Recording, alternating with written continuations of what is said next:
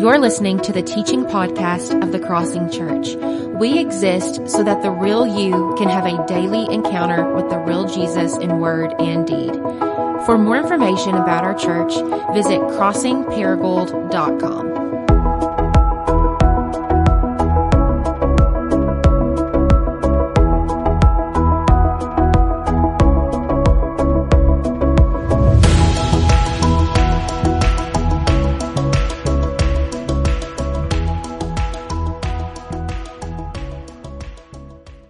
Every spring, my wife and I plant a garden, and I think we can put a picture of it on the screen for you. Yeah, there it is, or at least part of it.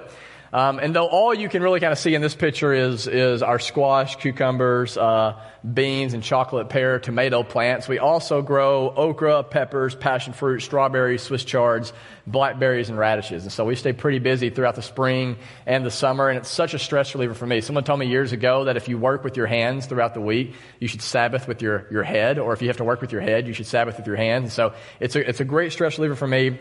It really energizes me. But what's amazing is every year that I garden, assuming that the weather cooperates, if we sow cucumber seeds, guess what we get back? Cucumbers, absolutely. Or if we sow okra, we get okra. Or if we sow passion fruit seeds, we get passion fruit back. And that is because the reality is, when it comes to gardening, if you stay with it, eventually you're going to reap what you sow. And the reason I share that with you this morning is because, though I know it's a pretty basic idea when it comes to gardening, what I want you to see is this idea of reaping what you sow is not only true when it comes to gardening, but it's actually true when it comes to all of life. Look with me in Galatians chapter 6, starting in verse 1. And Apostle Paul is writing here, and he just finished in Galatians chapter 5 talking about the fruits of the Spirit and sowing to the Spirit rather than to the flesh. And here's what he says in Galatians chapter 6, starting in verse 1. He says, "Brothers and sisters, if someone is caught in a sin, you who live by the Spirit should restore that person gently. But because none of us are immune to sin," look what he says next, "but watch yourselves, or you yourself may also be tempted." Verse 2, "Carry each other's burdens, and in this way you will fulfill the law of Christ. If anyone thinks they are something when they are not, they deceive themselves." So if there's anybody in here right now and you're like, actually, as I look around the room, I just assume I'm probably better than 99% of the people in this room, spiritually speaking. Yeah, sure, I still have a few struggles here and here, but no big sins, no big temptations. I think I'm pretty good. I've kind of come to a place where, I feel like I've kind of arrived. And if that's where you are, Paul would say you are deceiving yourself.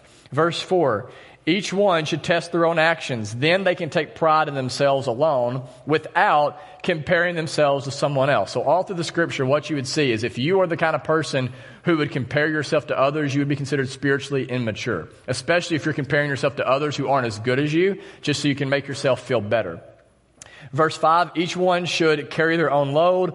Nevertheless, the one who receives instruction in the word should share all good things with their instructor." That's just Paul's way of saying, hey, it's okay to pay your pastors like they're giving you the truth. And therefore, since they're giving you something that will change your not just this life, but your whole eternity, it's okay to share with them all good things. And then look at verse 7, because this is kind of the climax of the passage. He says, "Do not be deceived." Now, we've been talking the last 3 or 4 weeks about this whole idea of the devil. His main goal is to kill, steal, and destroy you. And the means by which he wants to do that is through deception. We have said over and over, the devil's main strategy against you is, and I think we can put it on the screen for you, is to sell you on deceptive ideas or lies that play to disordered desires or your flesh that are then normalized in a sinful society. And because Paul knows this is true, he says, do not be deceived. Right? Do not fall to the devil's lies. God, he says, cannot be mocked. A man, what's the word? Reaps what he sows. And whoever sows to please their flesh, from the flesh will reap destruction. In other words, here's something you need to know. 9 times out of 10, when you sin and your life begins to fall apart, it's not because God is directly punishing you for your sins. It's just you're reaping the consequences of those sins. Does that make sense? Like Paul says here, like you sow to the flesh, you're going to reap destruction. But on the other hand, if you sow to please the Spirit, from the Spirit, you will reap eternal life. And when you think of eternal life, don't just think of life after this life, but think of like true, deep, abundant life that is welling up in you right here and right now. And then verse 9, this is where we'll focus on this morning. He says, let us therefore not become weary in doing good, for at the proper time, we will reap a harvest if we do not give up.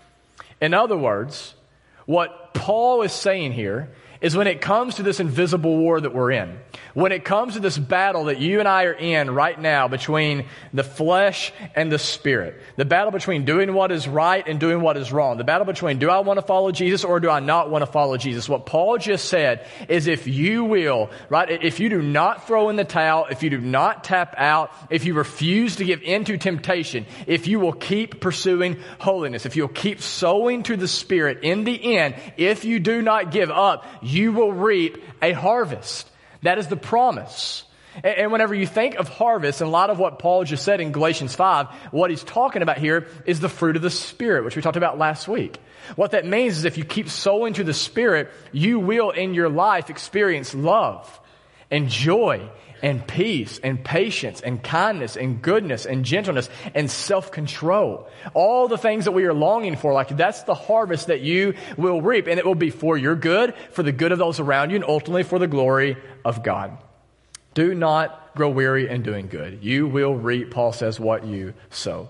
And this idea of reaping what you sow is what economists refer to as the law of returns, which basically says two things. That one, for every action, there is a reaction.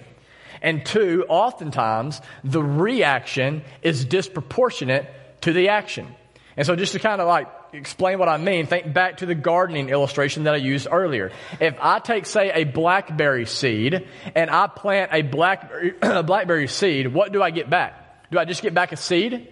Like, no, I get back a bush which produces blackberries. And you can see this is some of our harvest on the screen, right? I mean, the same goes with every other seed we plant. And why is that? Because for every action, there's a reaction, and oftentimes the reaction is disproportionate to the action.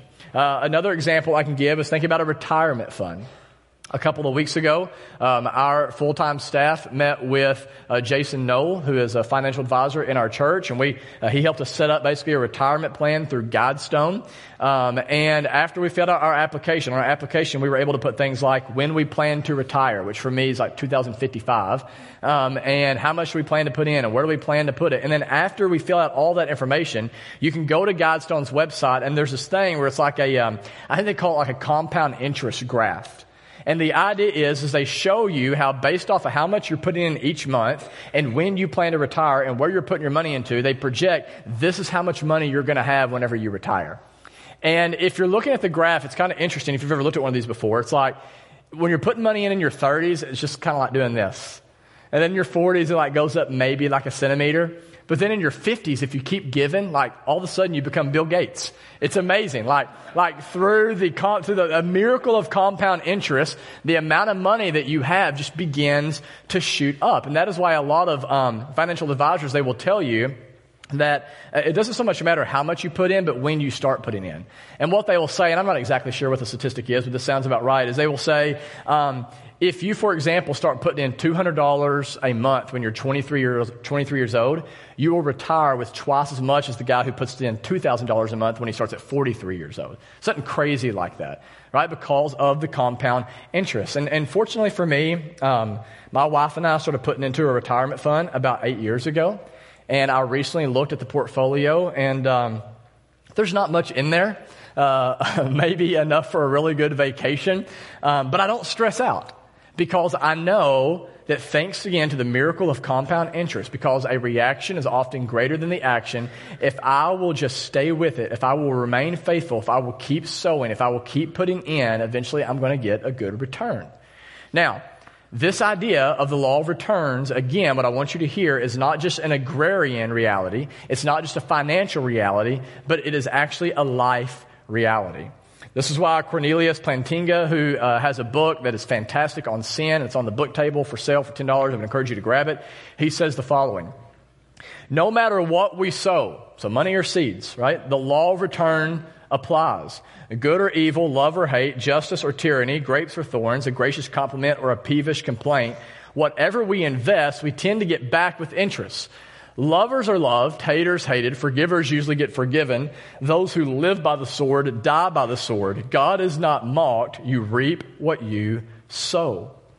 So what he's saying is this is just the way life works. Like, you trying to get around the law of returns is like you trying to get around the law of gravity. Like, it's just not going to happen. And because Paul knows this is true, he applies the law of returns not to your nest egg or to your garden, but to spiritual formation, which is the process by which you become the kind of person you become from the inside out, for better or for worse. He goes on in his book and he says the following: inside a given human life, the dynamics of sowing, reaping, and resowing lie behind the process of character formation, or what we would call spiritual formation. The great law of return goes something like this: sow a thought and reap a deed, sow a deed, reap another deed, sow some deeds and reap a habit, sow some habits and reap a character, sow a character, reap 2 thoughts. The new thoughts then begin to pursue careers of their own. Put another way, when you sow, your sowing becomes a cycle that feeds off of its energy, and it in return spirals out of control and further into destruction, or it culminates into Christ-likeness. And this is something that psychologists and people outside the church talk about as well. For example, Charles Duhigg points out in his New York Times best-selling book, The Power of Habit, that our choices become habits, our habits become character, and then oftentimes our character becomes our destiny. Because what we have to understand is, listen, every time you make a decision, your decision makes you. And it makes you either look more like Jesus or more like the devil. This is why Eric Fromm, who is not a Christian, by the way, and I don't agree with everything he says, but I like what he says here. He's actually a former rabbi turned psychologist, and he says the following: the longer we continue to make the wrong decisions, the more our heart hardens. That's why if you keep doing the same sin over and over, like you used to, remember how you could be convicted about it and you'd feel kind of bad about it, but then like the more you do it, the less bad about it you become, right? The less bad about it you feel. He says, however, on the other side, the more often we make the right decision, the more our heart softens, or better, perhaps come alive, which sounds like something Jesus would say. Each step in life, which increases my self-confidence, my integrity, my courage, my conviction, also increases my capacity to choose the desirable alternative, until eventually it becomes more difficult for me to choose the undesirable rather than the desirable. What he's saying here is if you keep making the right decisions, you will come to a place where it will be easier for you to compliment someone than insult someone. It'll become easier for you to be generous than it will be for you to be greedy. That's what he's saying. On the other hand, each act of surrender and cowardice weakens me, opens the path for more acts of surrender, and eventually freedom is lost. Between the extreme when I can no longer do a wrong act and the extreme when I have lost my freedom to right action, meaning you come to a place where you can't even do right now if you wanted to, there are innumerable degrees of freedom of choice. Most people fail, listen to this, not because they cannot lead a better life. They fail because they do not wake up and see when they stand at a fork in the road and have to decide. Meaning, if I can just sum all that up, with every decision you make, think about this, today, tomorrow, all the days that follow, with every decision you make, you are at a fork in the road. And in these just innumerable, ordinary, boring, thoughtless daily decisions, you are shaped into who you do or do not become.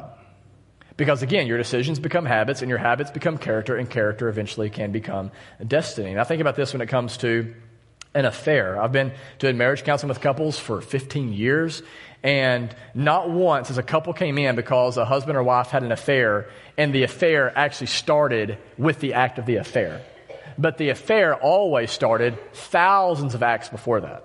Maybe it was an act to not have date night. Maybe it was an act to look at pornography. Maybe it was an act to not go to therapy whenever you needed therapy, or to not confess sin whenever you needed to confess sin. And through these decisions, right, or maybe you're flirting with the person at work or whatever, through the thousands of decisions that were made earlier, eventually it came to a head and an affair was born. The same is true when it comes to a negative person. Have you ever been around just negative people before?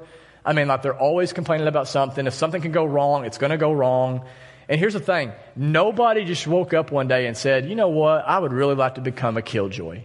Like, I would really just like to be a drag for people to be around. Nobody wants to be like that. But you know what happens is you get into this place where you make decisions to complain, decisions to criticize, decisions to play the victim, decisions to be cynical, decisions to focus on the negative. And through those decisions, eventually you become the kind of person who is nitpicky and just not fun to be around at all, right? And we love you, but you're just not fun to be around, okay? And why is that? Because again, every time you make a decision, the decision makes us. Either to look more like Jesus or more like the devil. Either to become more free in Christ or more enslaved by our sin. C.S. Lewis says it like this. Every time you make a choice, you're returning the central part of you. The part of you that chooses into something a little different from what it was before. So every time you make a decision, it changes you. You do something, it does something to you.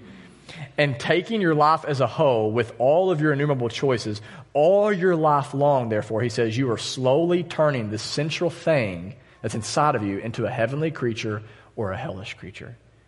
He goes on to say of those who reject Jesus and continue to sow to the flesh, in the beginning they will not, but in the end they cannot. The point he's trying to make is decisions become habits. Habits become character. Your character will become your destiny. Eventually, what he's saying is you really can become the kind of person who maybe right now you can choose to do what's wrong, but then you'll come to a place where you have no choice but to do wrong.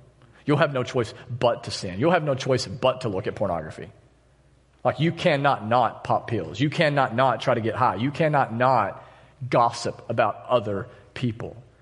And what you have to understand is, listen, just as there's a tendency in our culture for the rich to get richer and the poor to get poorer, there's very much a tendency in all of us, right, for the good to get better and the bad to get worse.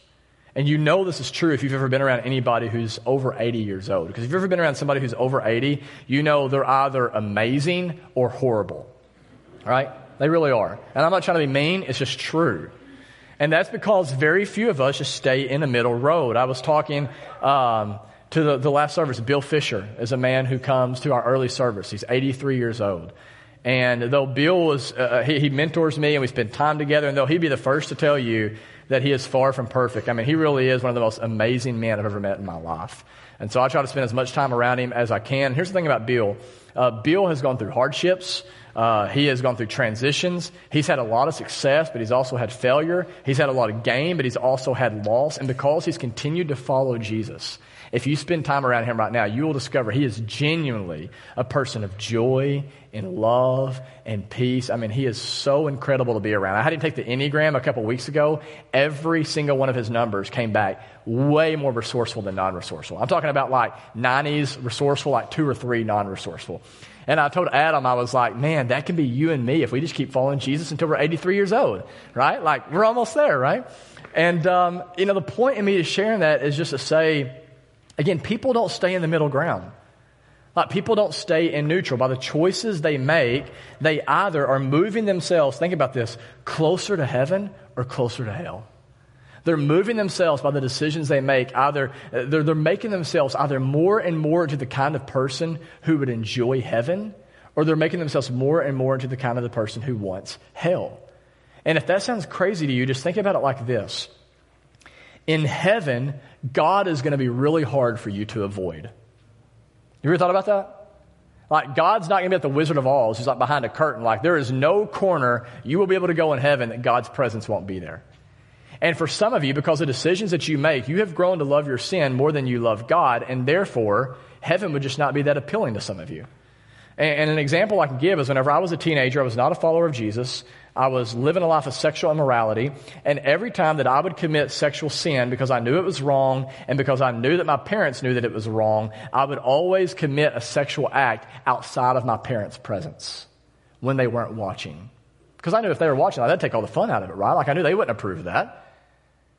And here's what you have to understand. When you sin, whether you realize it or not, you are consciously trying to live outside of an awareness of God's presence. You're trying to live outside of God's authority. Guys, and please hear me. The reason this is so important, please hear this.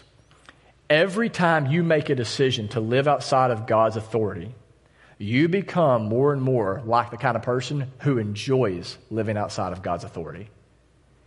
And if you don't want to live under God's authority now, why do you think you would want to for all eternity? You ever thought about that? Like, if you don't want to live in community with followers of Jesus now, why do you think you're going to want to later? If you don't want to experience and sit in the presence of God and worship Him and sing to Him in this life, what makes you think all of a sudden you're just going to want to do that in the next life? And I know that is kind of a sobering thought, but what you have to understand this morning is with every decision you make to sin, listen, your desire to live outside the presence of God becomes stronger and stronger. And therefore, if you do not stop sowing to the flesh, you will become the kind of person who will want hell more than you will want heaven. Because in heaven, the sins that you love will no longer be attainable, and the God that you've tried to avoid will no longer be avoidable. This is why C.S. Lewis in his book, The Problem of Pain, says the following: I willingly believe that the damned, that's those who are in hell, I willingly believe that the damned are in one sense successful rebels to the end. They just got what they wanted. The doors, he says, of hell are locked on the inside. I do not mean that the ghosts may not wish to come out of hell, but they certainly do not will even the first preliminary stages of that self-abandonment through which alone the soul can reach any good. Listen to this. They enjoy forever the horrible freedom they have demanded, and therefore self-enslaved, just as the blessed, forever submitting to obedience, become through all eternity more and more free. Because this is true, as pastors, we believe that one of the key tasks in our discipleship to Jesus is by the decisions we make to become the kind of people who will one day fit right into and enjoy the kingdom of God. To become the kind of person right now by the kind of decisions that we are making that line up with the kingdom of God principles. To become the kind of people who want to live in the presence of God. To become the kind of people who say yes to what Jesus says yes to and no to what Jesus says no to. And therefore, please hear me. What this means is right now is the time for you to purge your sin. Now is the time. Now. Not whenever you get into college. Not whenever the kids get out of it. Not whenever you get married. Like not whenever you get more money. Now is the time for you to stop sowing to the flesh, which is leading you to death and slavery, and to start sowing to the Spirit. To walk in step with Jesus, which as a result will lead you to a life of freedom and fulfillment. And I just want you to know, like, if you begin to engage in this, if you begin to try to sow more to the Spirit than to the flesh, you are going to engage in a war, which is what we've been talking about. But what I want you to hear is, listen, this war is not like a tug of war. Okay? Some of you, how many of you remember back whenever our church used to have the Missional Community Olympics? Anybody remember that? Several of you? Yeah. Hey, so good to see you, Emily. Here's the thing. I didn't know you were back there. Emily, let me just tell you this story real fast. This is really good. I promise you. It has nothing to do with the sermon, but you'll want to hear it. It kind of has something to do with the sermon. So we were in a tug-of-war match in the MC Olympics, the last one, and we were facing off against, I can't remember what missional community it was. I think it was Jason Wolfenbarger and his group. And like every single guy on their team was like D1 athlete or like 300 pounds of solid muscle. Exaggerate a little bit, but pretty close. You get the idea. And, there was over there and the rest of our team, like we didn't look the most athletic or whatever else, but thanks to Emily and Stephen and their tactics, we dominated and we won the entire tug-of-war event. It was amazing. And some of you are like, Jared, why are you bragging? You weren't even pulling the rope. You're right. But I was cheering them on and I was praying. And the prayer of a righteous man revealeth much, right?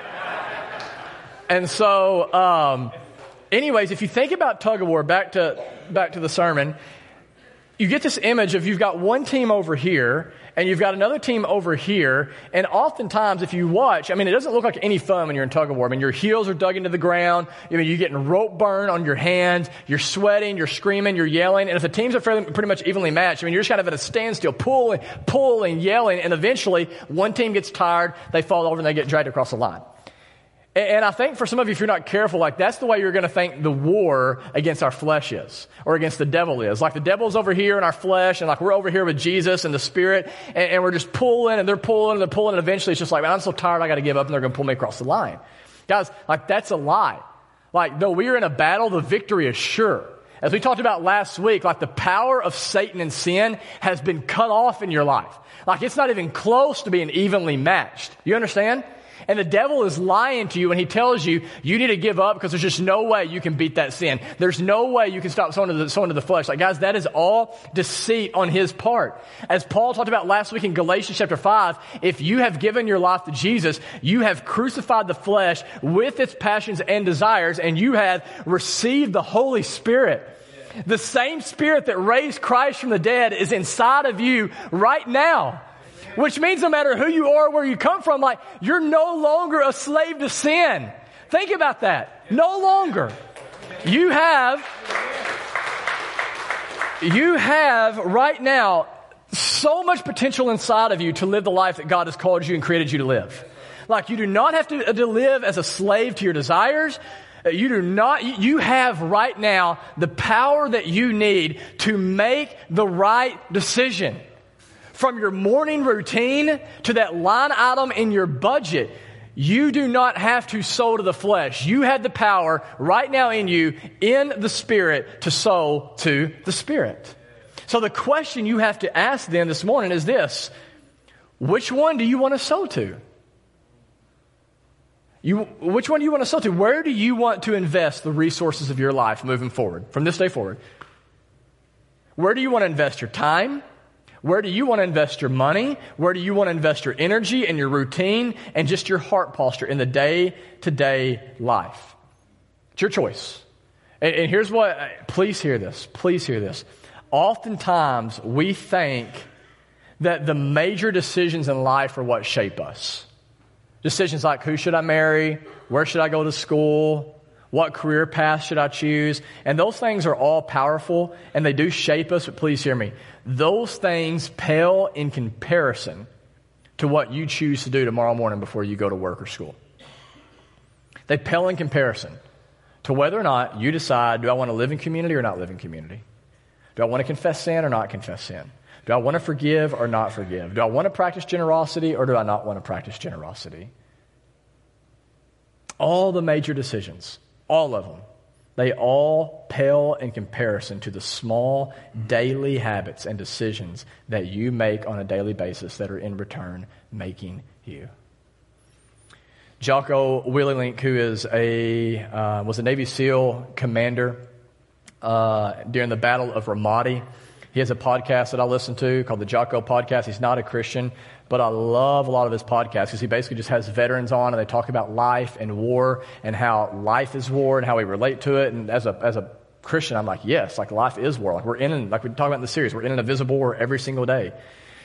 And I recently read his book called Discipline Equals Freedom. And I want you to hear what he says. I think there's so much truth that we need to hear today when applied to the spiritual war that we're in. He says the following: we are taken apart slowly, convinced to take the easier path, enticed by comfort. Most of us aren't defeated in one decisive battle. We are defeated one tiny, seemingly insignificant surrender at a time that chips away at who we should really be. It is a slow, incremental process. It chips away at our will. It chips away at our discipline. Without realizing it, one day you wake up and you have become something that you never would have allowed. Instead of discipline, you are disorganized and lost. Instead of moving forward and progressing, you are moving backwards and decaying. And those things happen without you seeing them, without you even recognizing them. You have to be vigilant. Listen to that war language. Remember the first week in our sermon series, I told you about my Army Ranger friend who's actually going to be here in February and spend some time with us. And he used to say every single day whenever he was over in Afghanistan and Iraq, he would say to his platoon, stay alert, stay alive, stay alert, stay alive. He said that people would come over there, they'd be hyper vigilant, but then they'd go a week, they wouldn't get shot at, life would go pretty good, and they would forget they were in war, and then boom, they'd be taken out.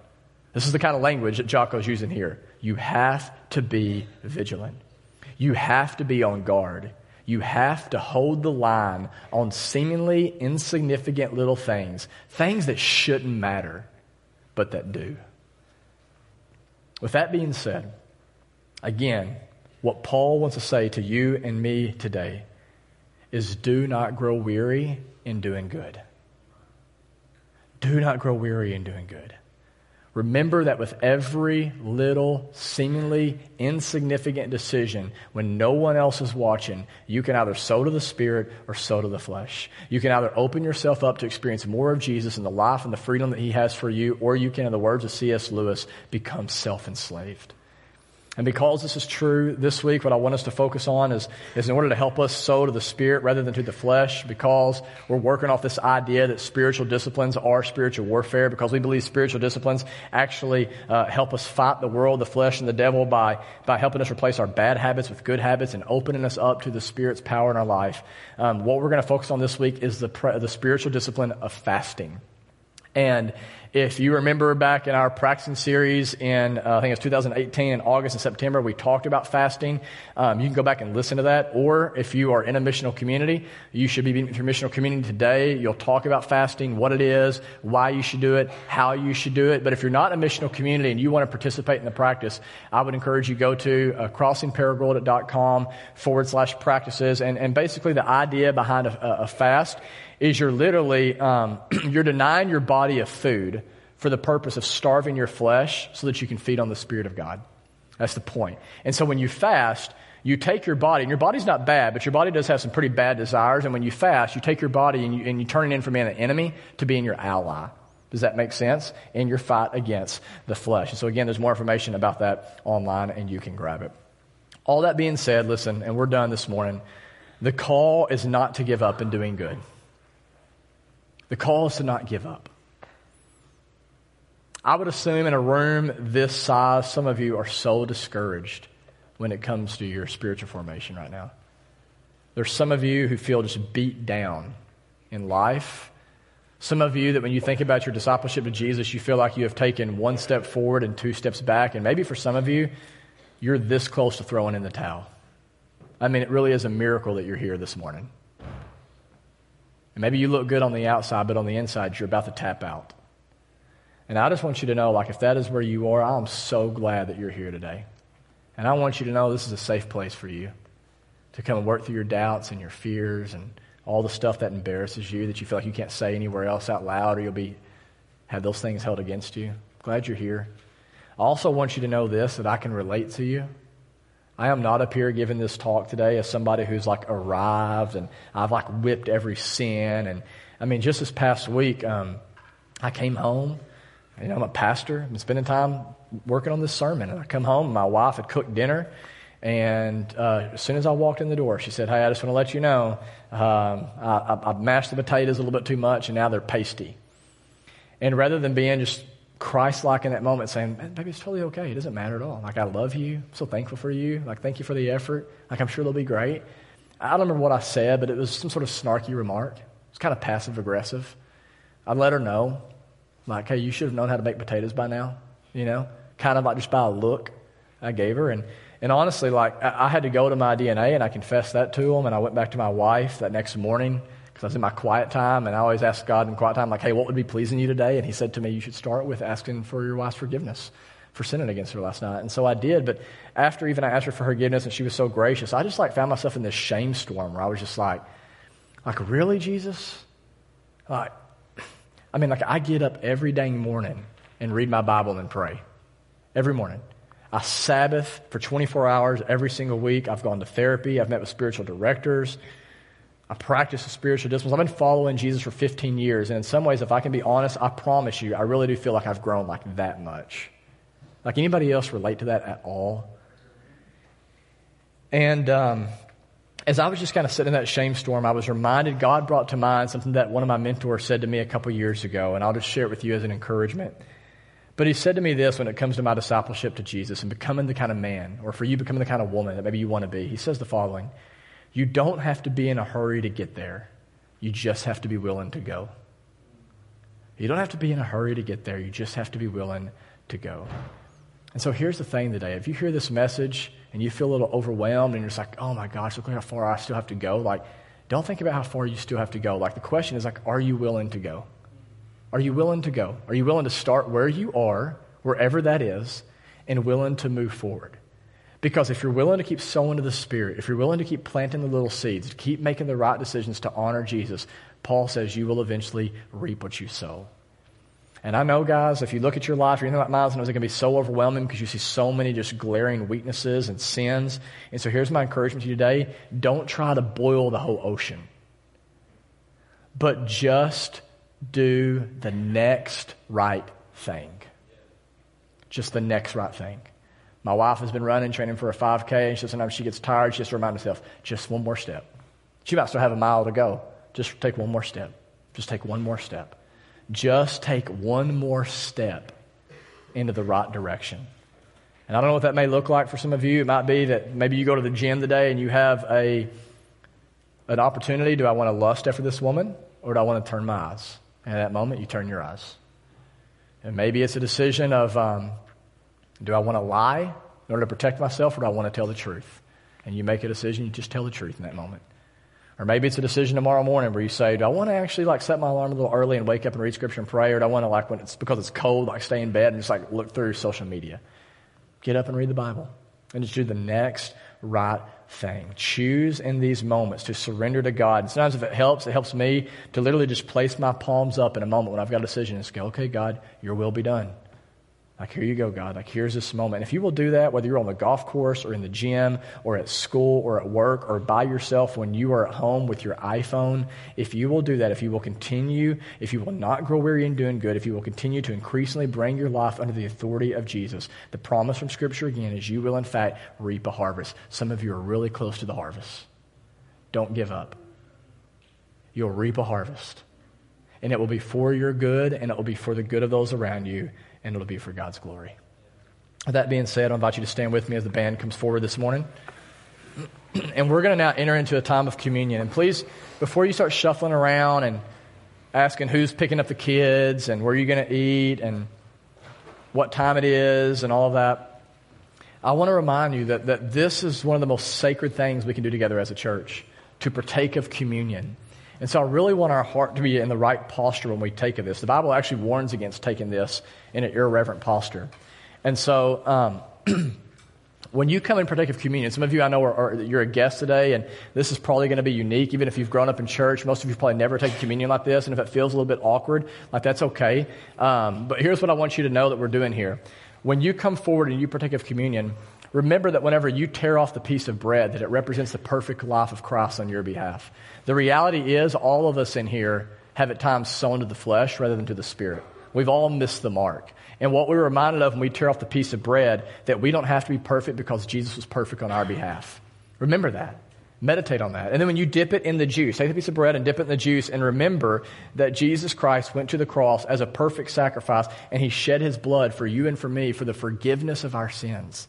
So what that means is we have two stations in the front, two in the back. You can bring your best and biggest sins to this table and know that God's grace is sufficient for you.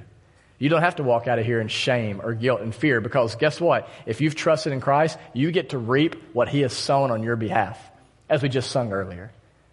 Because he's gone through a death, burial, and resurrection, you and I get to experience a death, burial, and a resurrection. We come out on the other side more beautiful and more glorious, and we get to reign with Christ victoriously. And so if you're here and you're a Christian, come and partake. We have two stations in the front, two in the back. If you're here, though, and you have never trusted Jesus Christ, so glad that you're here. And I would love to talk with you about that. I know Adam would as well. I'll be right here in the front. Adam will be here. Might be a little embarrassing. People might look at you and be like, what's going on with them? They got some sort of junk in their life or whatever. Who cares what they think? What matters is what happens right now between you and God. And I would encourage you, if you want to give your life to Christ today, come and talk with me. Come and talk with Adam. We'd love to talk with you about the next steps. So let's pray together. We'll partake of communion and sing one more song. Father, I thank you so much for each person who is in the room today. Jesus, we thank you so much that you did come and live a perfect, sinless life that we could never live. Thank you for then going to a cross, and you went there and you suffered as we should have. And I thank you that you rose from the dead through the power of the Spirit. So we know now the check has cleared, that truly our debt has been paid. And now we have the same Holy Spirit that you have been given to walk in the life that you've called us to walk in. And it's in Christ's name we pray and ask these things. Amen.